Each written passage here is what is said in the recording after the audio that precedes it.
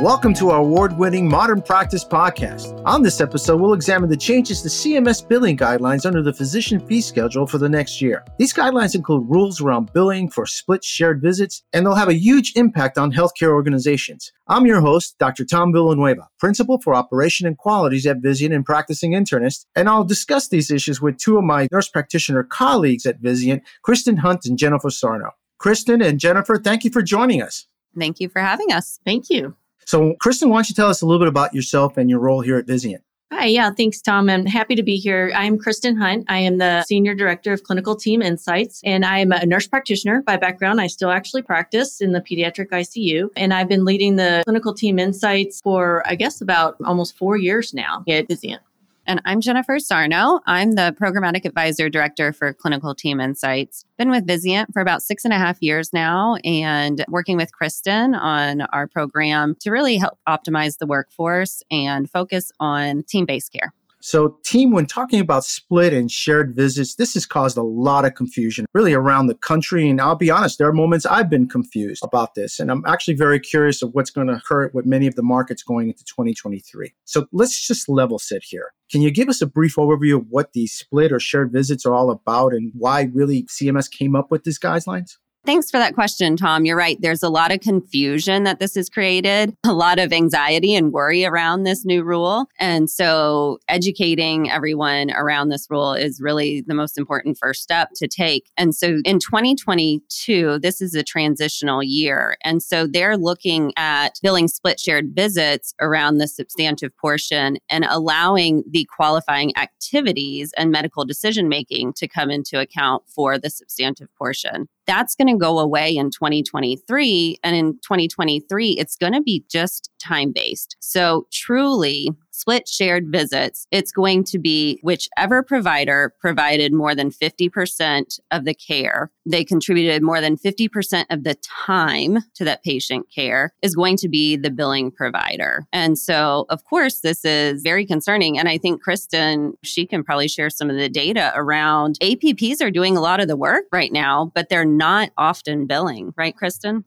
Right. We have to think about the way that we deliver care and the way our teams have evolved over the last few years. APPs have really started becoming key members of the care team, working side by side and partnered with the physician colleagues. And so what we've seen is a partner-based, team-based care throughout the organizations. What we're seeing with the change and what we're concerned about is that it's going to be a huge disruptor for this team-based concept. When we think about who's doing the work currently, we turn to our clinical team insights data and we saw in here 80% of our APPs are performing the consults, but only 39% are billing for them currently. We looked at the daily notes. When you're looking at daily rounding and writing your progress note, we've got 93% of our APPs are performing these daily progress notes, yet only 56% are billing for these activities. And then we look at discharges. We've got 82% of our APPs performing these discharges, yet only 39% are billing. And so when we're thinking about who's doing the work, and when we look at all the different components included in this time-based metric, charting is only one small piece. There's lots of other pieces that we have to consider. So we have to think about the prep work, time to look at all the lab values, the time to actually go see the patient, and then all of the consults and continued coordination of care with the other specialist. And so we've got to add up all of these times to see who is actually billing, spending 50% of the time with the patient.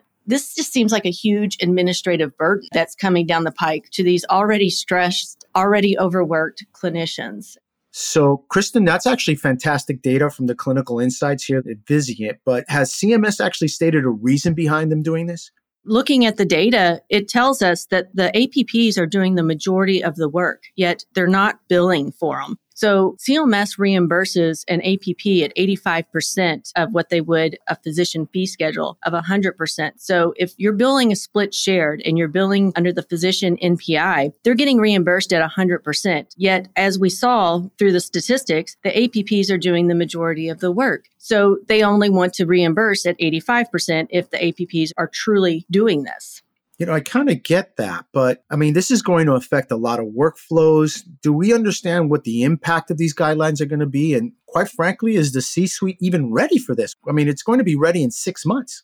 Yeah, there's not a lot of time to be prepared and have these new workflows in place, Tom. So it's going to impact a lot. It's going to impact culture. It's going to impact workflows. It's going to impact how we distribute the work. Right. So what it really goes back to is the billing provider is the one that gets the RVUs. And we know that we live in a world where providers are mostly compensated on productivity. Correct.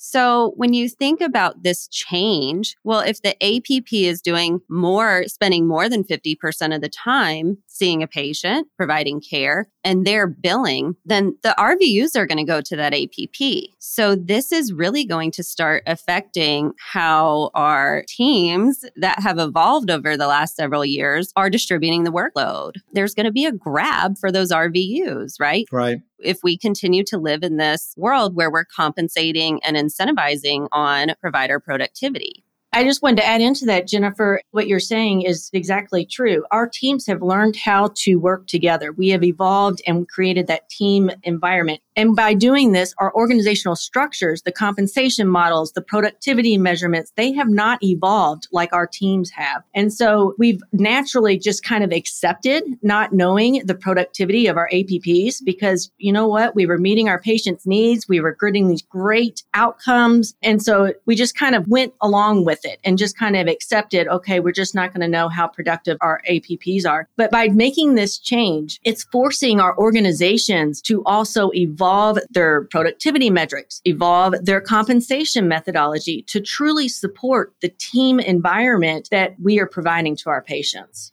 I kind of looked at this when I first learned about the ruling as kind of, if you will, forcing the hand towards the team approach to care and having our APPs work atop of license. I saw that as what they were trying to do in the beginning. In addition to that, whether you either agree with this methodology or not, it's going to be a disruption to what you're doing at this moment. So part of this is really timed. Now, here's where I'll see many of our colleagues say, it's not so much quantity, but the quality of the visit. But we need to help with some of the clarity of what we mean by time, because it's also setting up the visit, looking at data. What is these new rulings when it comes to time?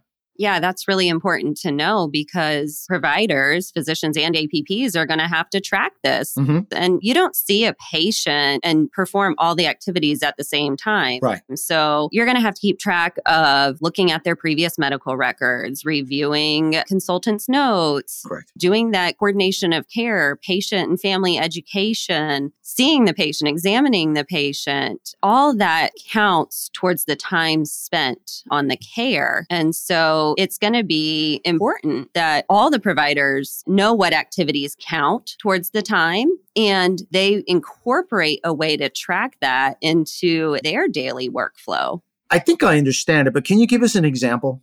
Sure. So if you look at how a lot of our APPs function currently, they kind of tee up the patients a lot of times, right? So as a nurse practitioner, I would come in the morning, I'll look over all the patient's charts, pull all the information together. I'll go see that patient, go over their results, talk about the plan of care, educate the patient and their family, write the note, and then I may go to my collaborating or supervising physician and review that patient with the attending. And then they may go by, see the patient, do another exam, document that they reviewed all the information that I provided and documented, and sign off. And if that physician attests to the fact that they're doing the medical decision making, currently that could be billed under the physician's NPI, where in 2023, that same scenario, that visit's going to be billed under the APP's NPI and reimbursed at that 85% of the physician fee schedule. But love to talk about that more too, because this is where we can't focus all of our attention and efforts and get hung up on that 85%. So I think that many organizations are going to be hung up on that 85%. But truth is that there's an opportunity here as well. And we got only 6 months. So what can organizations do to optimize practices with these new guidelines? Well, I think we've learned something from our critical care. Time-based billing has already been implemented in 2022 with our critical care. So we've already are seeing that as the APPs are billing for those critical patients, they're actually, in the long run, we're seeing more productivity between the entire team with the APP billing, just like we saw in the ambulatory space when the APP started billing and then the physician started billing. And not just productivity, they're seeing that provider groups that employ APPs and have each provider working at the top of their training and education, those practices perform better financially. So that 85%, it's a wash. You actually end up making up for that, and you actually can have higher revenues by having APPs and physicians providing the appropriate care to patients at the highest level of their training and education. So it goes back to the basics, having the right patient seen by the right person at the right time. So in actuality, this should be a way of alleviating the biggest issue that many of our members has, which is access. So now you could see that certain patient groups can go to the APP, not take up the physician's schedule, and the physician, hypothetically speaking, maybe the more sicker patients, in which time it gives the opportunity, if you will, to actually increase access as a whole. Yeah, and that's exactly what we need to be doing, is focusing on the patients and what is the patient's needs and improving access. That's going to improve our quality metrics. That's going to improve the financial stability of the organization. It's going to have a complete downstream effect. Well, that's all the time we have for this episode. I want to thank Kristen and Jennifer for joining us, and they'll both return for the next episode to talk about tactics you can use to optimize efficiency under these guidelines. And if you'd like to contact either of them, we placed their email in the resource section of our podcast page. And if you have any additional questions pertaining to modern practice, or simply want to send us your comments, please contact me at our email, modernpracticepodcast.com. We've posted a link in our resource section as well. And please join us for other Modern Practice podcasts. Subscribe today, like us, or send us your comments. I'm Dr. Tom Villanueva. Thank you so much for listening.